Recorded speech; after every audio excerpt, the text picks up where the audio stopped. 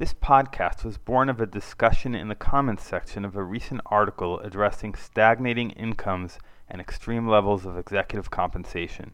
I posted what I thought was my final comment on the subject in my Seeking Alpha article called "Can We Reverse a Rotting Economy?", noting that I do not oppose labor unions in principle, that it would actually be a good thing to strengthen the voice of labor because nobody benefits from a demoralized workplace. The problem is that the labor movement over time has committed suicide through overreach. It lacks prestige, and workers themselves, at least in the US, but clearly too in other countries like the UK, have sidestepped union representation. Even Germany, where management labor cooperation is a long-standing tradition, has been marred by scandals involving the bribing of labor representatives by corporate execs. In the UK, former Prime Minister Margaret Thatcher's political rise was fueled by the resentment of ordinary people tired of being held prisoner to extremely powerful unions that had the capacity to essentially shut down the economy. And yet, numerous recent surveys have confirmed that worker pay has stagnated, and it's increasingly hard to climb the ladder of success. There are no easy or obvious solutions.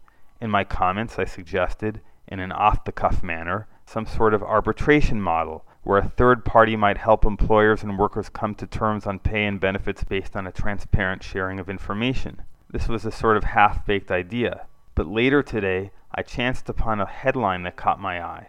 The headline on the website theconversation.com reads, "It's Teamwork, How Dolphins Learn to Work Together for Rewards." The article is based on a study out this week from the Dolphin Research Center in the Florida Keys that shows how dolphins learn to synchronize their behavior in order to earn more fish and social praise. The article is fascinating, and I recommend it to animal lovers or to those interested in bridging the gap between management and labor. Frankly, I think it gives a little push to the idea of a system of arbitration. It is known that dolphins converse with one another. Their conversations have been recorded, and from them we can learn one vital principle of communication.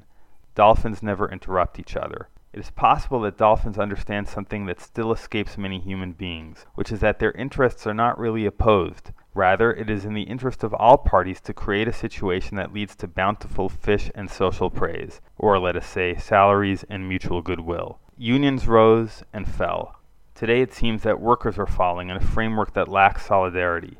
A movement to increase worker representation on corporate boards, spearheaded by Massachusetts Senator Elizabeth Warren, would inject Washington's involvement in corporate labor relations. I have not evaluated that proposal, but am rather suggesting that it is in corporations' self-interest to handle things privately before matters are handled for them in a possibly heavy-handed way. And so perhaps the time has come for workers and enlightened corporations to push for the institution of an impartial forum in which worker demands regarding pay, benefits, and working conditions would be given appropriate consideration. Maybe dolphins could show how to put more dollars in the average worker's paycheck for the benefit of all. This is Seeking Alpha's Gil Weinrich.